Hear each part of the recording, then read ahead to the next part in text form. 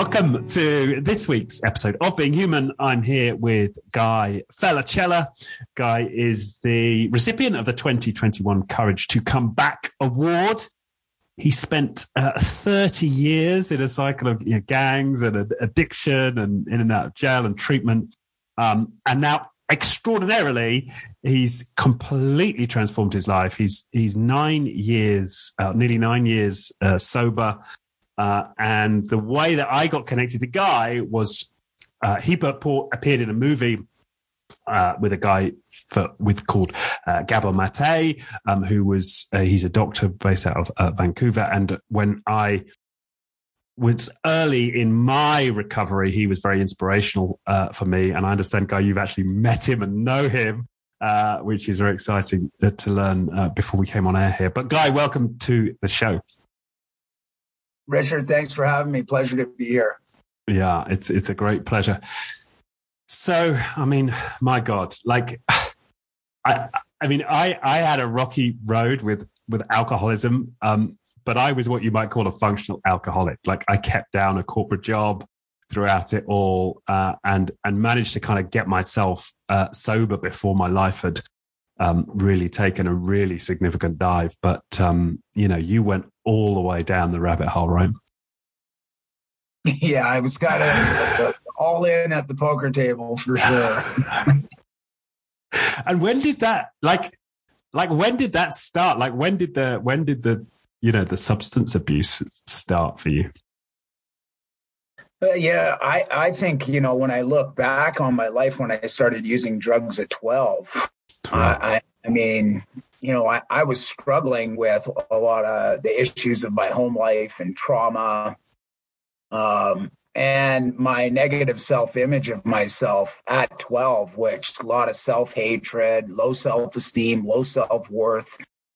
And it really was because of the trauma that I endured in our household with, abuse, violence, and alcoholism. And so quickly, when I started using drugs, looking back, I often say, I never really I was never a drug user socially. I was a drug user to get wasted. Like I'd always be that guy, where he did too much. He's barfing in the back of the high school, or he's passed out. So very early, I didn't drink or use drugs like other people. I just wanted to do more. And I never really realized, why I wanted so much more until later on in life, when I discovered that I was just trying to numb everything out because everything was so depressing. And so that's really, where I think, I never used them socially. It wasn't like I'd be the life at the party if, I just wanted to get it in me quick. You always know when you have an issue when you go to a bar and you order like 5 shots right away, and you just get those into you first, and then you try to function. Okay, now I'm ready to go. It's like, ready to go for what? To the bathroom and throw up? Because, that's really how it started. Right. Wow. From 12. And did you have any kind of understanding at the time that your use was related to what was going on in the home? Absolutely no connection at all. Actually, I didn't get connected with that until decades later. People always punished me for using drugs, or looked down on me for using them, or criminalized me for using them, or, said I was a bad person for using them. And then, often they would say, if his problems are all with the drugs, he's creating his own problems. He's making a choice to use drugs. And if he stops using the drugs, his life would get better. Well, I tried that too. At a young age, I stopped using substances I went to treatment for 3 months and stopped using substances. And immediately I was more depressed. But there was no connection there. And my life didn't improve. It actually got worse. And then I started using the drugs again. And so, like I said, it just wasn't until And it's funny, Gabor Mate was the doctor that actually was the one later on in my life where he said, are you enjoying yourself? And I'd been homeless for decades now. And I said, God, no, I'm like struggling. And he says, I don't think your problems are the drugs. I think there's a reason why you use the drugs the way you do. But he was that first guy that popped something different in my head. And I said, well, that's what everybody's been saying my whole life. I'm the problem because I use drugs. And I remember him just saying, well, tell me about your childhood. And I couldn't even speak a word. Tears started coming out of my eyes. And that's when I connected some of the dots. Yeah. That there was a lot of the reason why. It wasn't the drugs. It was just why he's using the drugs. But isn't that extraordinary that it took until that stage before anybody asked you that question or asked you to reflect on your childhood? I mean, unbelievable. Like it was often. Go on, sorry. It was oftentimes I'd go into treatment, and you obviously when you're a street drug user, you do crime to support your habits, and but people would often reflect on the trauma that I'd caused others, without actually talking about the trauma that was caused with me. And when you talk about the stuff that you're doing, obviously I feel good that I had to do what I had to do, but at the same time, without validating or acknowledge that, the challenges that I'd had in my life, this started that cycle of triggering the trauma from the past while I was in treatment. So I would leave treatment to go numb myself because I felt like a scumbag. Right. So that was the focus on the treatment. It was trying to have you look at how you were harming others, not how you were harmed. Yeah. And you know what? It takes, in 3 months, you're not even going to scratch the surface on the trauma that you've gone through. And if substance use disorder or addiction is the root cause of trauma, then we just don't do nearly enough to start with addressing people's trauma for them to receive the help and support they need. Yeah. And that, that's absolutely right. And for me, one of the purposes of this show is to encourage a trauma-aware world, right? And it sounds like you just experienced decades of I suppose of a support system that was just simply not trauma-aware. Yeah, and two, being trauma-informed is one thing. That doesn't address trauma. Yeah. And so, what? I'm sure there's a ton of juicy stories from that time on the streets, but I'm just like immediately interested in like, so you had that initial conversation with Gabor Mate, you started to cry, right? And then how did it progress from there? Like that sounds like the beginning of you comprehending that there was something back there you hadn't been looking at. How did it unfold from there? Yeah, well, it definitely made me think, and then too, I was diagnosed with ADHD and a mild comprehension disorder similar to dyslexia. And, I just always felt that I was stupid. You're never going to share with people that you actually feel that way inside, right? But, you could have a conversation with me and I honestly couldn't connect the dots sometimes. I would just nod in agreement, but I wouldn't know. I couldn't filter the information. And when I was diagnosed, that kind of connected the dots too as well, because I remember sharing with the specialist that I just often felt stupid my whole life. And her response was, no, you're actually, you've gone through this with no support for decades. And, it's pretty evident to me of why you would use drugs. There's just no support there for the underlying issues. And, I think, trauma has just kind of followed my life. Like, at the age of 14, I was made a ward of the courts, which meant, my mom went to court and gave me up to the province. at 14, when you actually, at 14 years old, you don't really understand what that meant. I didn't understand what ward of the court meant. I remember the probation officer explaining to me that you would not be allowed to go back home and live there anymore. It was basically the abandonment.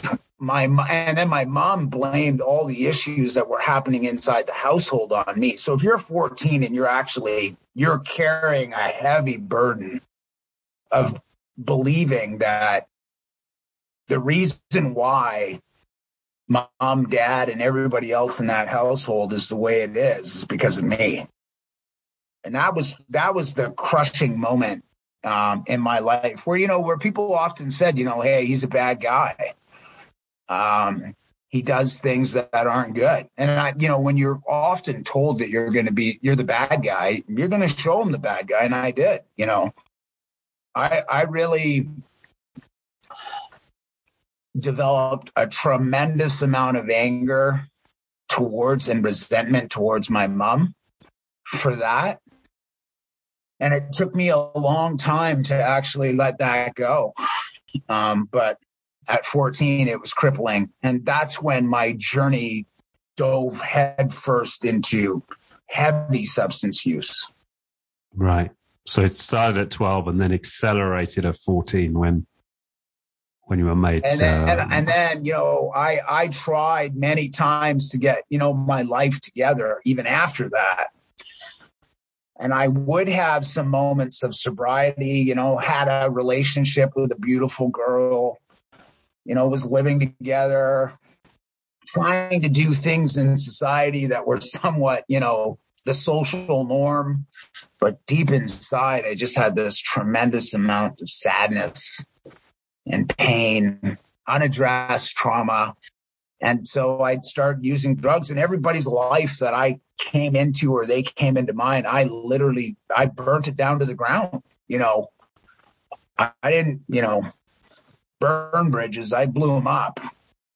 And, I just I was like a tornado. It was almost like, nobody should be around me because bad things do happen, and so, you reflect back on that, and the trauma that was never addressed or went unaddressed was really the deep-rooted stuff that was very painful for me to try to function normally in society like everybody else.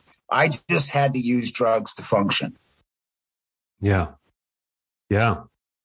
And that makes complete sense. If you that pain is constant, and this is the misconception with trauma. It's somehow, it happened, and what's that injunction? Or leave the past in the past, let bygones be bygones. Well, the body can't do that. Physiologically, we're incapable of doing that. It's in us. It's in us.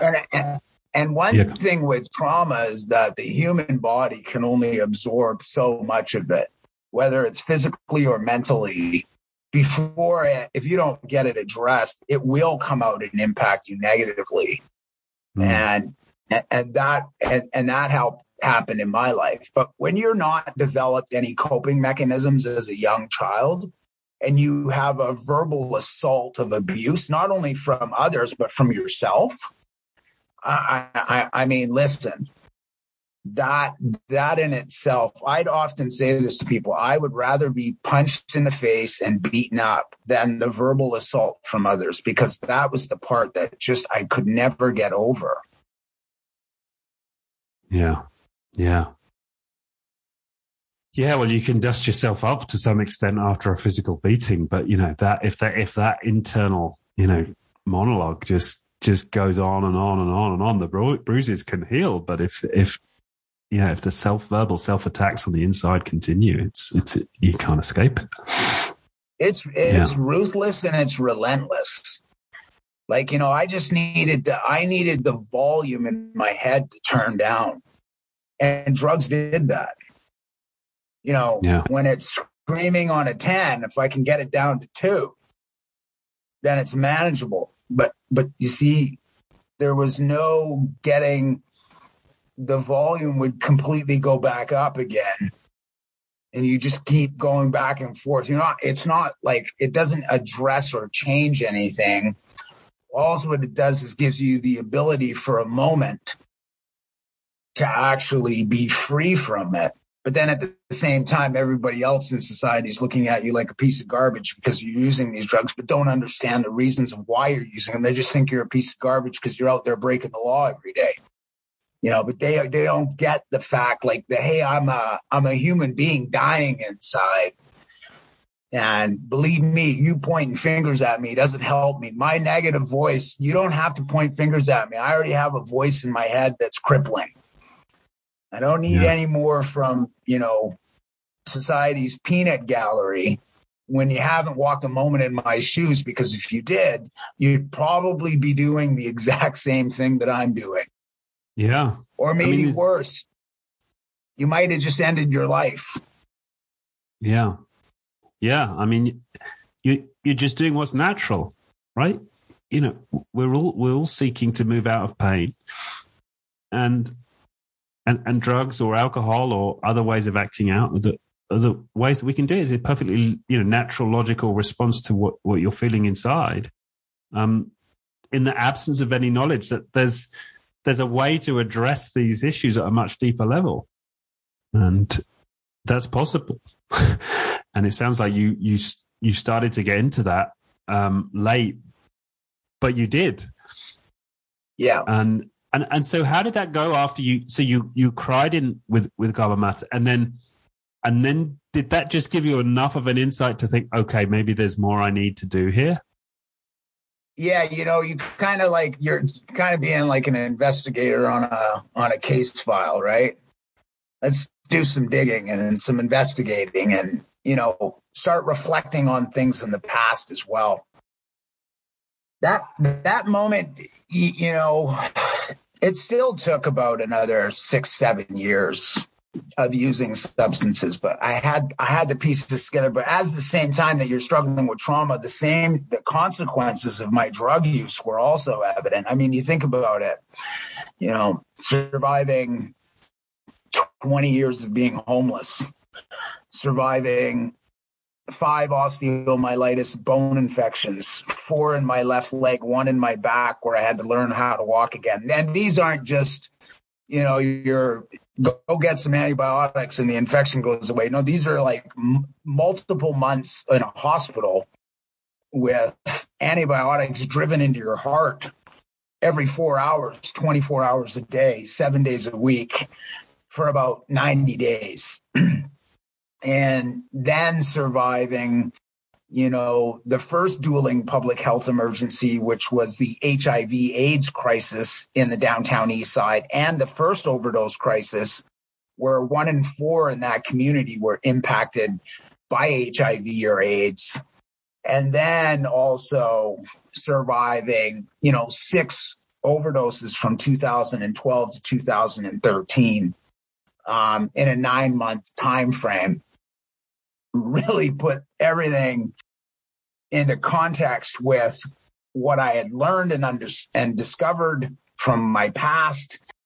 And then it just all compounded into one moment on February 18th, 2013, where my last overdose happened at a supervised injection site. And I was dead for 7 minutes. I think it took them about 9 minutes to bring me back.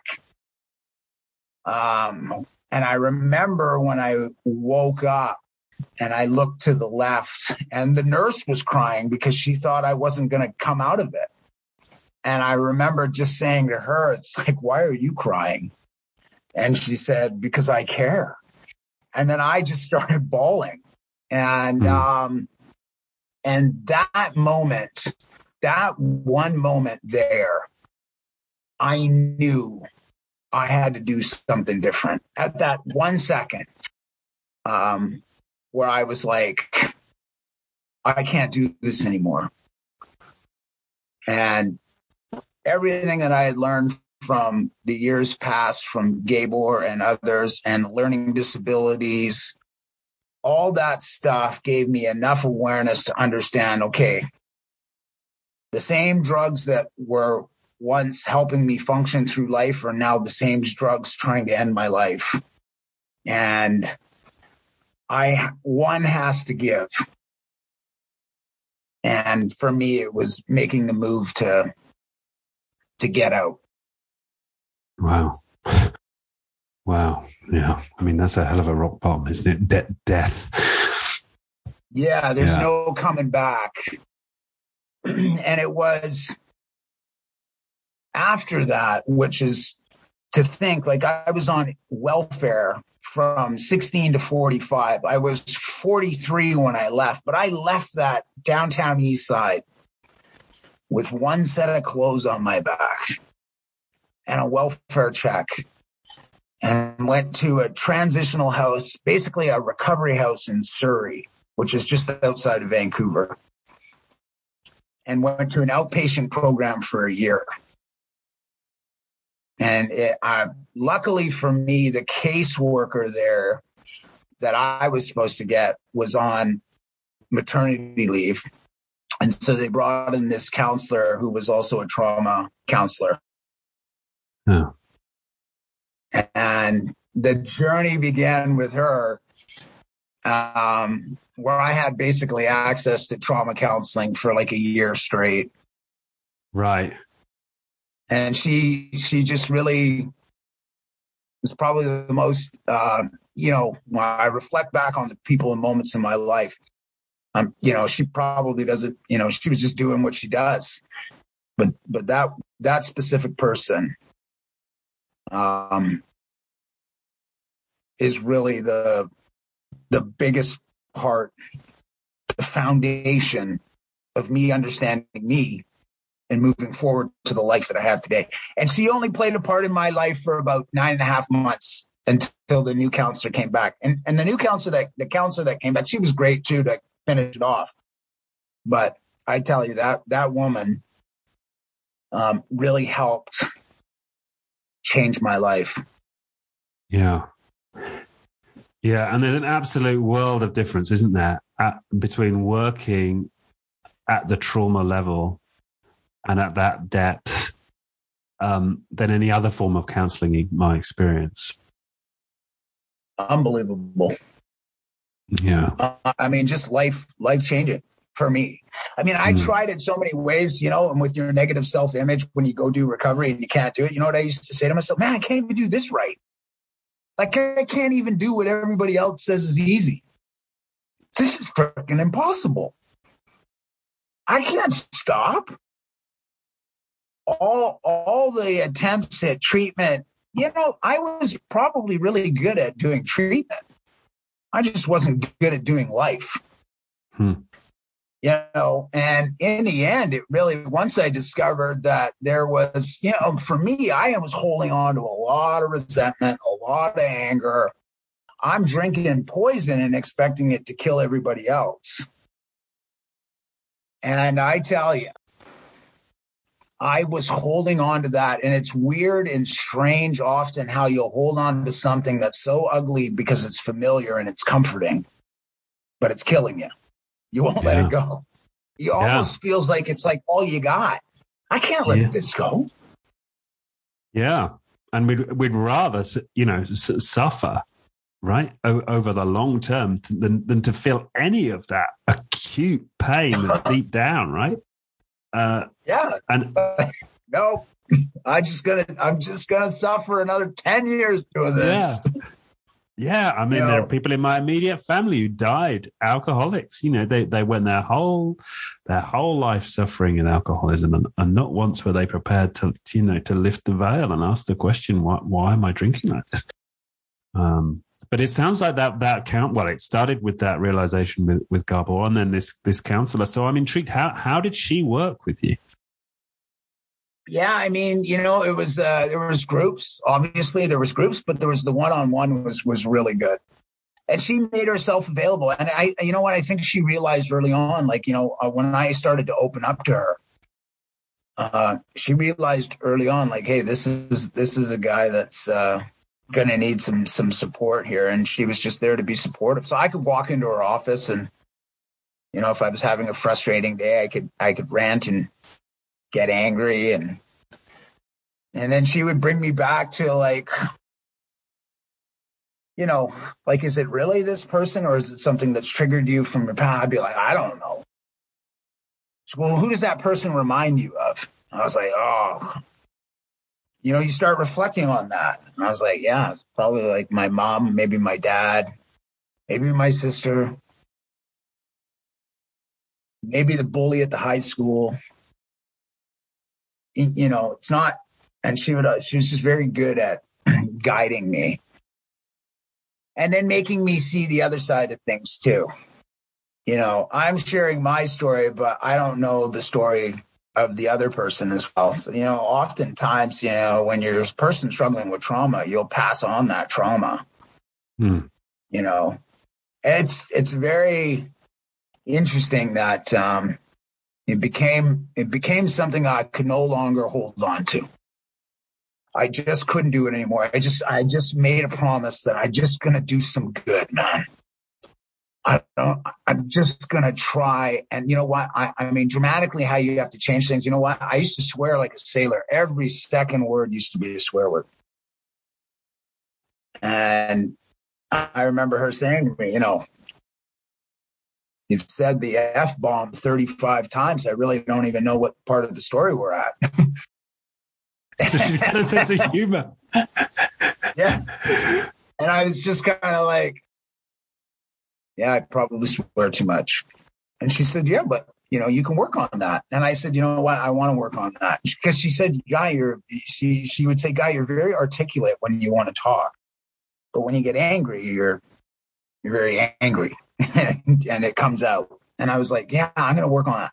And I swear, I stopped swearing completely for, you know, maybe every once in a while one might slip out here and there, but somebody, and I often say, you know, oftentimes when you're on the journey, I'm like, does anybody really know that I don't swear? But it was funny. One day I said that to myself. And then later on that evening while I was at work, I was working at a treatment industry place. And one of the clients came up to me and they go, and they'd been there for about 9 months. And this was a long-term treatment place. And he was like, I've never heard you swear. Is there a reason? And I was like, well, you're the first person that's ever said that to me. I go, yeah, I know. And I actually told him, I said, yeah, I swore so much in my life. I just had to kind of, and they were like, yeah, man, I'm going to try that too. And I was blown away by it because I don't think really, you know, often think people don't really pay much attention, but some do, right? Yeah. Oh, yeah. Yeah. Yeah. Yeah. She and this woman, she sounds, so it's as if she's doing two things. She's helping you to step back into your past, and she's kind of being a champion at the same time, allowing you to see a version of yourself that's that's more positive and that may not be easy for you to grasp onto. Is it something like that? Most definitely. She used to say when she would give me a compliment, like she would actually stop and say, this is where you say thank you. I've given you a compliment. Now you have to say thank you. And I'm like, well, I mean, and she's no. You have to accept that compliment. Why are you not willing to accept it? And I used to just think, oh, I'm embarrassed. And it just doesn't feel right because I believed for so long what other people had said. Yeah. And she says, no. I remember her because she had my court proceeding files and everything. Like, you know what I mean? Like a big stack. And this is what she did one day. She said, this is your whole life in institutions. And she picked it up and she threw it in the garbage. And then she got a new file and she opened it up and she put one piece of paper in and she wrote, Guy has a new outlook on life. He is a changed man. The past doesn't reflect the man sitting in the chair next to me today. Man, that I was just like, unbelievable. When she threw that in the garbage. And she says, that's where it's going. This is it. Leave that there. It's gone. It's not you. And it was almost like freedom. Where somebody, I had realized that the comments that now she was saying were true. Like I believed because she believed. Yeah. You believed because she believed. She held a belief just long enough, right? That you could kind of reach out and grab it. And once I started to believe, man, oh man, did things change. You know, from a guy that never had a job from the age of 16 until pretty much 45. Like nothing. You know? And then somebody hired me to work with others. You know? Wow. Which really made me just like, you want to pay me to do what I already do? Yeah, we want to pay you. You know, it's like, oh, that's brilliant. Right. And so there's this duality here, right? You're building your identity around a new set of beliefs, but you're still prepared to go back and look at the past and, you know, how's this guy or girl that's triggering me? How is she a reflection of my past? What's this, you know, how's this familiar? So how does that balance work? Like, did you tend to focus more on, you know, looking back and resolving that stuff, or did you tend to sort of build more around the belief?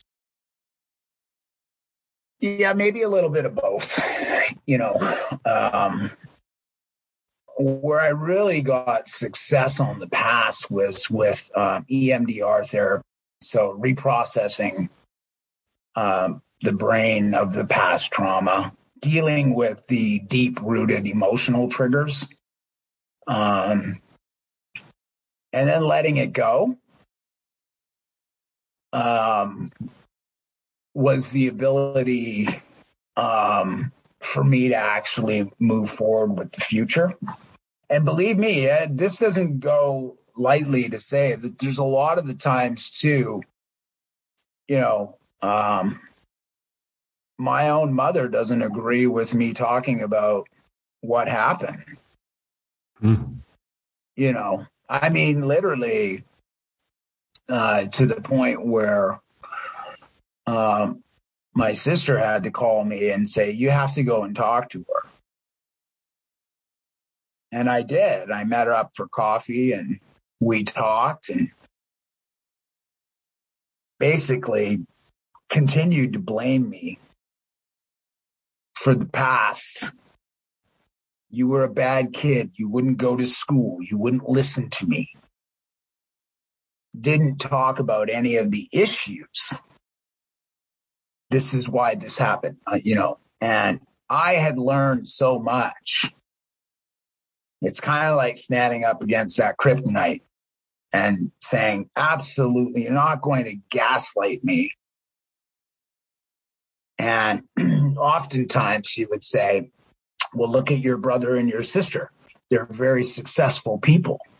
I said, yeah, that's great. But trauma impacts people differently. Just because those two turned out to do well in society doesn't mean that what happened to me shouldn't be validated. And we were going back and forth in this conversation, and I just stopped her and I just said, Mom, listen, if what happened to me was happening today, you'd both be in prison. And she just started to cry. And I just said, I don't blame you. I understand you had to protect yourself and protect us, and you had a lot going on. But at the same time, I'm moving forward. You know, don't tell me how I remember certain instances or how I should have remembered them. Really, what my mom was trying to say is that she's just very angry that I'm outspoken about it. And I said, I don't do it to put any pressure on you. She says, yeah, but people now know. I said, but they already knew anyway. Yeah. It's like, and so we have a surface relationship, basically. Yeah. And it's really the difference is that I've changed. And unfortunately, she hasn't. And still the, you know, the same person that cares more about what other people think, you know, the social status in society than kind of having the humility to accept help. Yeah. Wow. I mean, that's so courageous, you know, you challenging her like that. And you've made my wife heard a conversation on the phone. And another time she heard a conversation on the phone and she just said, wow, like you would not accept what she was saying. And whereas before I would have just rolled over and accepted that I was a loser and I deserved everything that I'd got. And I just wouldn't accept it.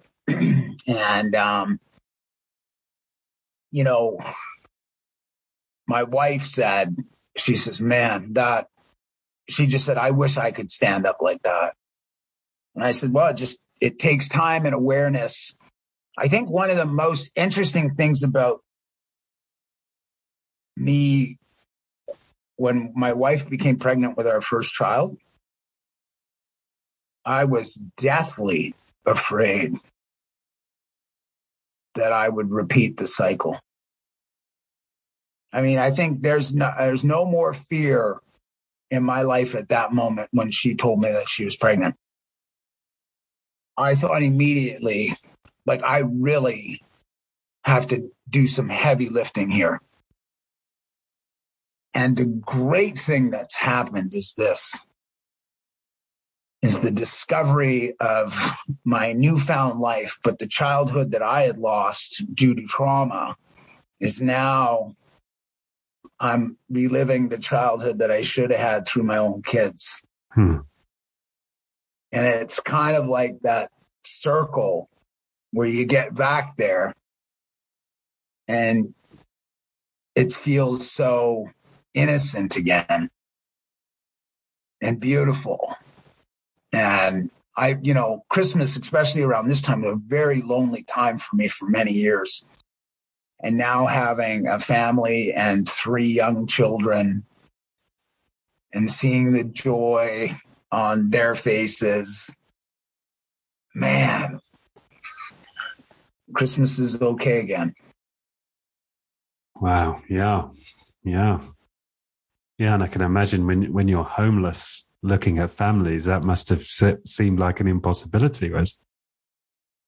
Oh, I mean, just let alone, I didn't even think that, I didn't even think I could ever have children after all the drugs that I used. I mean, I didn't think that was a reality. So, and just the stuff that I'd had to live through for my whole life and to get to where it is today, it's just unbelievable. Yeah. An absolute testament to the self-healing power of the human body. Yeah. I think a lot of people, I've had this conversation with people when I've reflected on my own trauma work. And, I remember really vividly a conversation with one girl and she's like, oh God, but if I start looking at my past, it's going to be like one of those Russian dolls, right? I'm going to lift one and there's going to be another one and there's going to be another one. And I think for some people, they feel so overwhelmed by it, they just won't take that first step. And yet our bodies can do it. It's tough and it can feel overwhelming at times, but it's entirely possible for us to go through a self-healing process to recover ourselves, especially with the help of a good guide, which you obviously found early on there.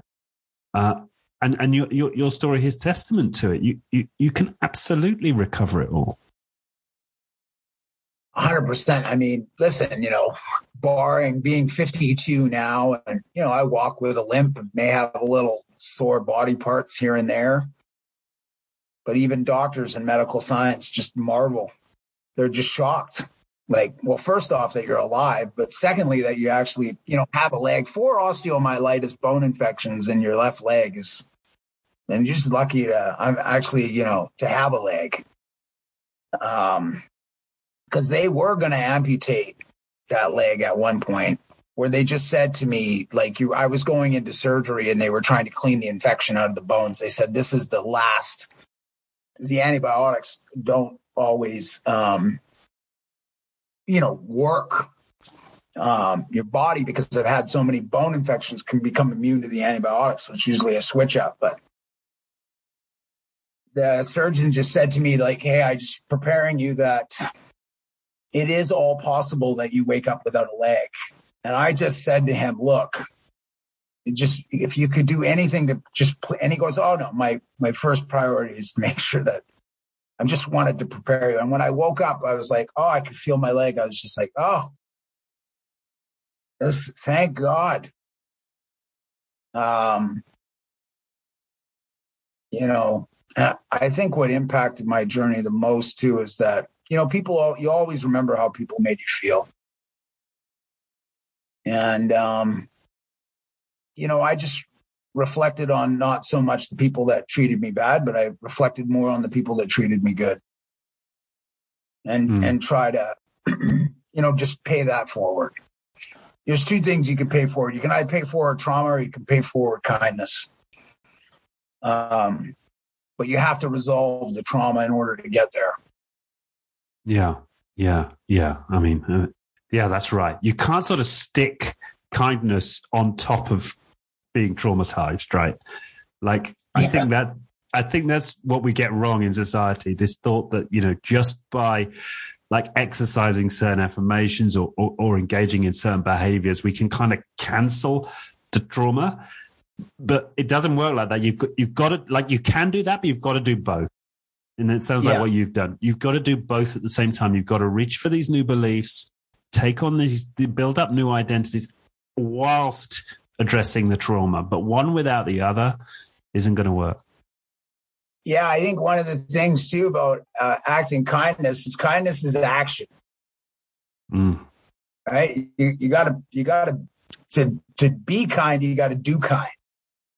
One of the you can't just say I'm gonna be kind today to everybody. It's you gotta actually act that out, right?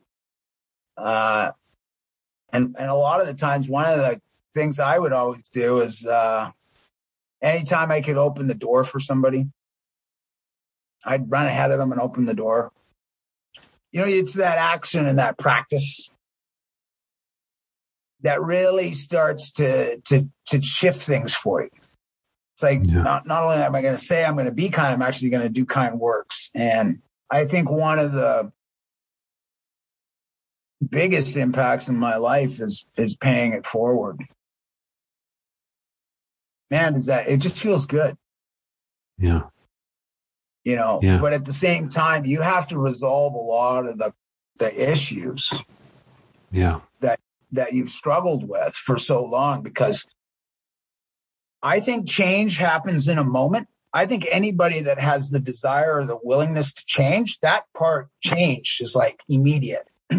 But the process is changing the circumstances and applying action to the change.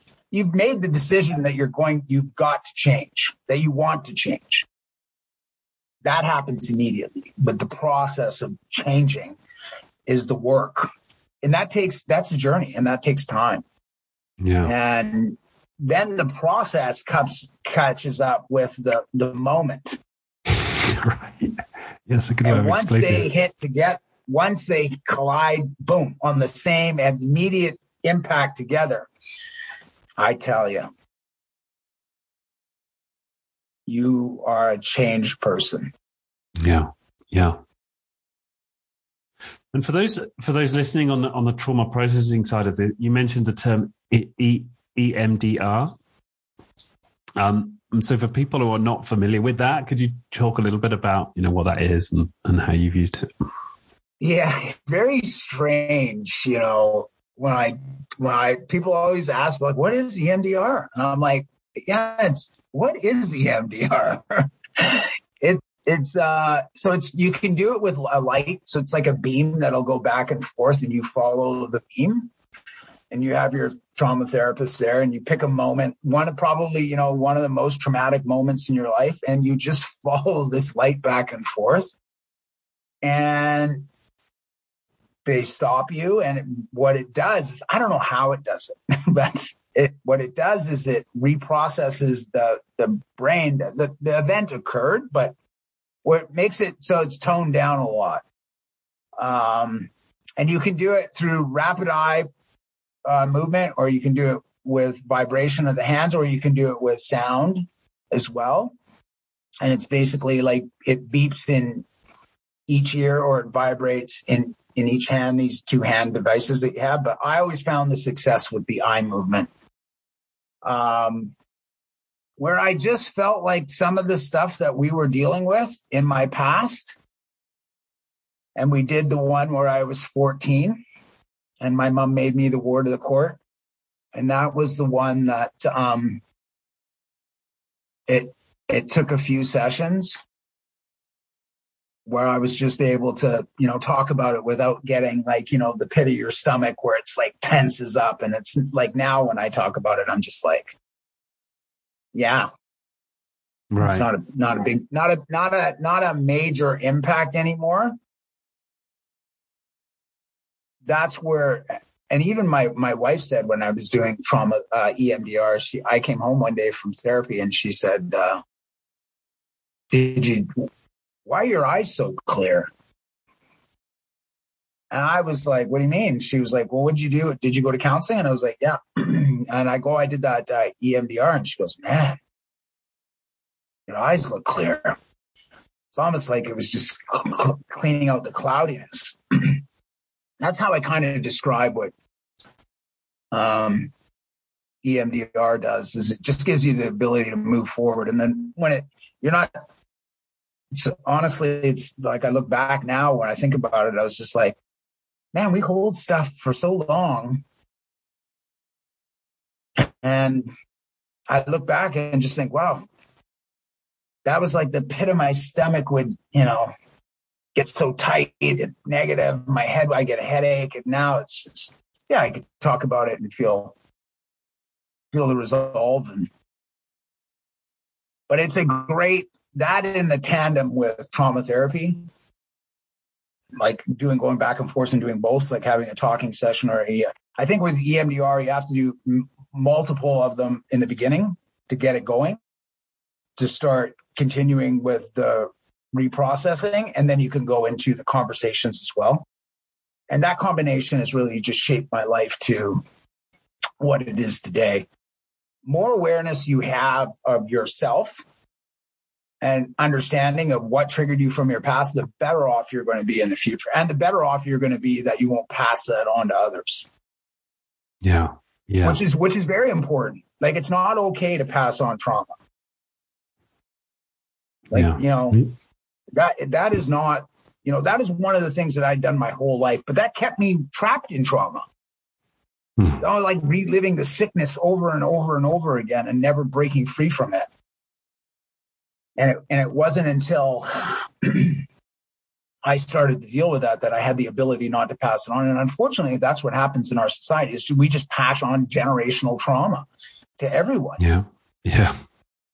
And somebody has to be, and I understand, look, my dad didn't have the ability to do it. He didn't have the ability to break the chains. My mom didn't have the ability to do it either. My sister didn't have the ability to do it. My brother didn't have the ability to do it. It had to be, I had to do it. I had to stop letting this go further into my child's future, my family's future, or anybody else's future. And that's where I think a lot of people will struggle, because that is painful. You're not just dealing with your trauma. You're dealing with all of its history from where it started. And that's kind of like trying to hold a big boulder sliding down a mountain by yourself. But I tell you, the awareness and the freedom that brings the future generations of your bloodline, life-changing. Yeah. And it's not just your bloodline. By sharing this story, you're giving inspiration to millions of others to do it in their lives. Yeah. I'm interested as well about because for people, the reason I'm asking these questions is for people who are at that point where they're like, okay, but how do we do this, right? So we've talked about EMDR, and you're taking specific scenes, right, and you're going back to those moments, and you're reprocessing them. You also mentioned trauma therapy as well as so what's the distinction there, and then how does trauma therapy work? Yeah, you just really, basically it's a guide. You have somebody that guides you, kind of like, if you ever watch Star Wars, the Jedi, somebody just training you through the process. And it's a journey. I'm still going to trauma therapy. I actually have a session this Friday, so I still go. Like, it's ongoing. Now it's more on the maintenance side of things. The heavy lifting's been done, and now it's the maintenance part. So yes, there is heavy lifting. And it isn't easy. And there's days where, emotionally you're just drained. I've sometimes gone to trauma therapy, and after I've gone, I come home, I've slept for like 14 hours. Yeah. That's trauma is one of those things too that will repeat itself. I tell you, an interesting thing about trauma is that, so every month here, I don't know how it is in England, but every month here, like, I was on welfare my whole life. And so every month you get a welfare check, which is like $600, but I used to spend the whole check on my drugs. And years later, when I was in my recovery and I was on my journey, once a month, I could not sleep. I couldn't figure it out for a long time. Every month, month after month, year after year, there'd be one day out of the month that I would. And it was interesting because my wife works for Poverty Reduction, which is the same place that used to give me the check. And my wife's like, why are you going to sleep? I was going, I can't sleep. I'm just amped up. She goes, well, I got to go to sleep. Tomorrow's check day. And I'm going to have a busy day at work. Boom. The light went on in my head. I was like, oh, check day. Even though I don't get a check, that anxiety inside and trauma from being so entrenched in my addiction, I was so amped up the night before every welfare check day. Mm. And that discovery gives you the ability to deal with it and be like, well, I don't get welfare anymore. But it really made me reflect on just how much our past can impact our future if we don't deal with it. Yeah. And it's kind of just like where people are looking for, or wanting to deal with trauma in their lives. I want to say this too, is listen, go slow. It's not a race. You're not going to repair 30, 50, or 10 years of damage in one session. It's like a slow pace, and give yourself the freedom to understand who you are. And don't beat yourself up when you feel like, it's too hard. If it's too hard, my counselor would always say this, listen, if it's too hard, let's just make sure you're okay. Yeah. And life is a journey. You're not going to listen. Are we racing to get to the end? No, we're trying to slow it down as much as possible. So remember that when you're going through trauma. Say, hey, I ain't running to the end of the line. Like, it's not a race to death. It's just to take it slow. Wait, you know what I mean? Yeah. Yeah, that's so important, isn't it? It reminds me of a phrase in the 12-step rooms when I was, active in those. It takes 10 years to get your marbles back and another 10 years to learn how to play with it. And that really helped in the beginning because it's like, oh, okay, we're measuring because you think in jobs and, general life, we tend to measure progress in like weeks and months, but like, oh, okay. Like decades is like a good way to think about progress, right? Yeah. And don't listen. One of the things that I've learned on this journey is you can look to others for inspiration. Don't compare yourself with others because there's never going to be a better version of them. And there's never going to be a better version of you. Just be you. Mm-hmm. Comparing yourself to somebody else's version, you're never going to be better than that. But your own version or your own self, unique self, is you. There's never going to be a better version of you. Yeah. Yeah. Because if you always compare yourself with other people, you'll fall, you'll fail. You're trying to be something that you're not. And when you do that, you'll actually sacrifice things that you want or things that you thought you needed for the things that you don't need. And that won't bring happiness either. Yeah. Yeah. Yeah.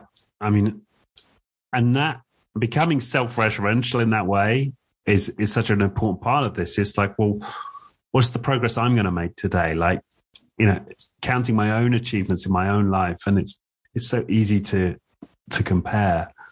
But developing these practices where I keep coming back to my own experience of life. Yeah, that's so important, isn't it? Very much so. Yeah. Yeah. Wow. So yeah, this is just such powerful stuff. It's such powerful stuff. So right now your maintenance, you've got the emotional therapy that the trauma therapy you're doing on a maintenance basis. Is there anything else you do for sort of maintenance of your continued growth and healing? Yeah, I think just, human connection is a big part of it. Getting out, seeing people, connecting with others, helping people is a big thing in my life. I honestly don't, I can absorb people's pain, feel it, I can see people struggling. And so a lot of it for me is just trying to, be that person that tries to alleviate some of that, pressure by just being kind to others and trying to do something or navigate a service for them. Or, a lot of people call me for just different reasons. I just try to guide them on the path. I'm basically, I just say to people, I'm just like a taxi driver. You're the one on the journey. I'll just, I'll get in the taxi and let's go on a journey. I'll drop you off and pick you up and, we'll continue the journey. Right. And I think people, oftentimes I think people figure it out for themselves. They just need the support to figure it out. And if you give people that support, then they will figure it out instead of being judgmental or trying to, fix a person. I think that doesn't work. I think people fix themselves or figure out what's the issues and then they fix the circumstances. It's not so much that the person needs to be fixed. A lot of the circumstances need to change. as well. Yeah, yeah, and I think that's a huge part of a mindset shift that I think we need to go through as a society to enable this healing. Is like people can heal themselves. They can. We just need to guide them, and we've got to get over this idea that it's up to us to give people solutions or to tell them how to be or what to do. We can be there for them as they figure it out themselves. Yeah. 100%. Yeah. And something I'm really getting clearly out of this, and there's something I have to be completely honest here, I've not put a great deal of focus on my own recovery, and that's this being kind, rather doing kind. But that's coming through loud and clear, like in your messages. Like that's a huge part of, your journey here. And it's like a massive reminder for me. Don't be kind, do kind. Yeah. I remember I went in a session with a Buddhist once, and he got us out to go out into the street and pay people compliments and give them flowers. And and I just remember that night. It's like I still remember that night, like 15 years later, just how great I felt. Like, we're doing guerrilla kindness. It was, to develop that as a practice. Like I could see what a difference it would make to my life if I really took that on, like as a conscious, like, okay, do kind every day. Yeah, it takes a lot of energy to be negative. Really doesn't take that much to be positive. Yeah. A lot more goes into being angry. It's like I get a sore neck, back, leg, it's like, this is not happening. Stomach ache, blood pressure. I mean, it's a lot of work to go into be negative all day. Yeah. Oh, yeah. Tense. Yeah. It's very tense. It's like, guys, let's relax. And I think oftentimes too, what happens with trauma is trauma buries the stuff that you used to love. Like one of the things I used to, you get wrapped up in addiction and trauma. It takes away the stuff that you used to enjoy. For so long, I used so much drugs. I didn't even realize that I used to enjoy watching sports. And I remember one time I was walking by a storefront and they had the Super Bowl on. And I'd stopped and I looked and I was like, oh, wow. And I stood there, like kind of memorized at this TV for about 5 minutes, just watching a couple plays. And I was like, man, I used to watch that. Like Sunday used to be a ritual. I watch football on Sunday. And, drugs and trauma took that away. But you can find that again. Yeah. Kind of like reaching in the... Yeah, you have to discover what you used to once enjoy, because a lot of the times we bury that through drugs, alcohol, and the root cause of that trauma and suppressing that. We spend so much time trying to keep the trauma away that we lose the things that we loved. Yeah. Yeah, we kind of learn how to get high at the expense of feeling joy. I mean, they're so different, aren't they? Yeah, and it's that artificial high. Yeah. Because it's not a reality. It's not a real. It's artificial. Anything artificial is kind of like that goes away. Yeah. It's got to be something where you look, instead of having that artificial high where you could just be high. Yeah. And too, also too, I've discovered too, so don't get too high, just don't get too low. Yeah. There's moments where you get that endorphin rush. And like anything, you have to remember that it's going to come down. Like, imagine, I don't even know if I look back, if I did drugs and it never came down. Like, could you handle that? You know what I mean? Just like, That's it. You're there. You're not coming back. It's like, no. I don't know any drug user that would say, yeah, I just want to stay high. Yeah. I'd be like, no, because that would be that. Then that wouldn't be enough eventually. Yeah, we just got to return to this ability to connect into our feelings and just honor them, whatever they are. Right? If it's sadness, if it's anger, if it's fear, if it's joy, it's learning to embrace all of them. Yeah, and it's okay to be angry, right? Yeah, exactly. I mean, that's the paradox here. It's like, certainly in my recovery, it's the more I've learned to embrace anger, acknowledge it, understand its origins, like be in it, the easier it's become over time to like let it go and dissipate it. Yeah. Yeah. I agree. Yeah. Fabulous. Well, I could talk to you. God, I'm sure we could talk for hours. But talking about being kind, it's getting on here, and I know my partner will appreciate me getting home to help with the boys. So, wonderful stuff. Thank you, Guy. I hope this resonates with some people out there, and it give them some inspiration to do the work themselves. And you've certainly inspired me to, probably expand some areas where I could probably be, doing more work around the kindness, especially. Yeah. I think we can all do better and be better as people. I just think we have to for future generations. And thanks for having me on, and much appreciated, my friend. Yeah, no, thank you. And I know that you offer your services as a speaker. So we've got the GuyFeliciello.com. We'll put a link to that. That's Guy, and the Feliciello is FELICELLA.com. That's Guy, FELICELLA.com. For anybody out there who's interested in taking you on as a speaker. Yeah, and they can also my Twitter is just at Guy Feliciello. If anybody can reach out there too. My DMs are open as well. So brilliant. Awesome. Well, thank you once again. What a wonderful conversation. Really appreciate it, Guy. And good luck with the rest of the journey. I mean, Thanks, pal. You too, man. Keep in touch. Right. I will. All right. Thanks so much. Cheers. Bye. Bye-bye. The Being Human podcast was brought to you by First Human.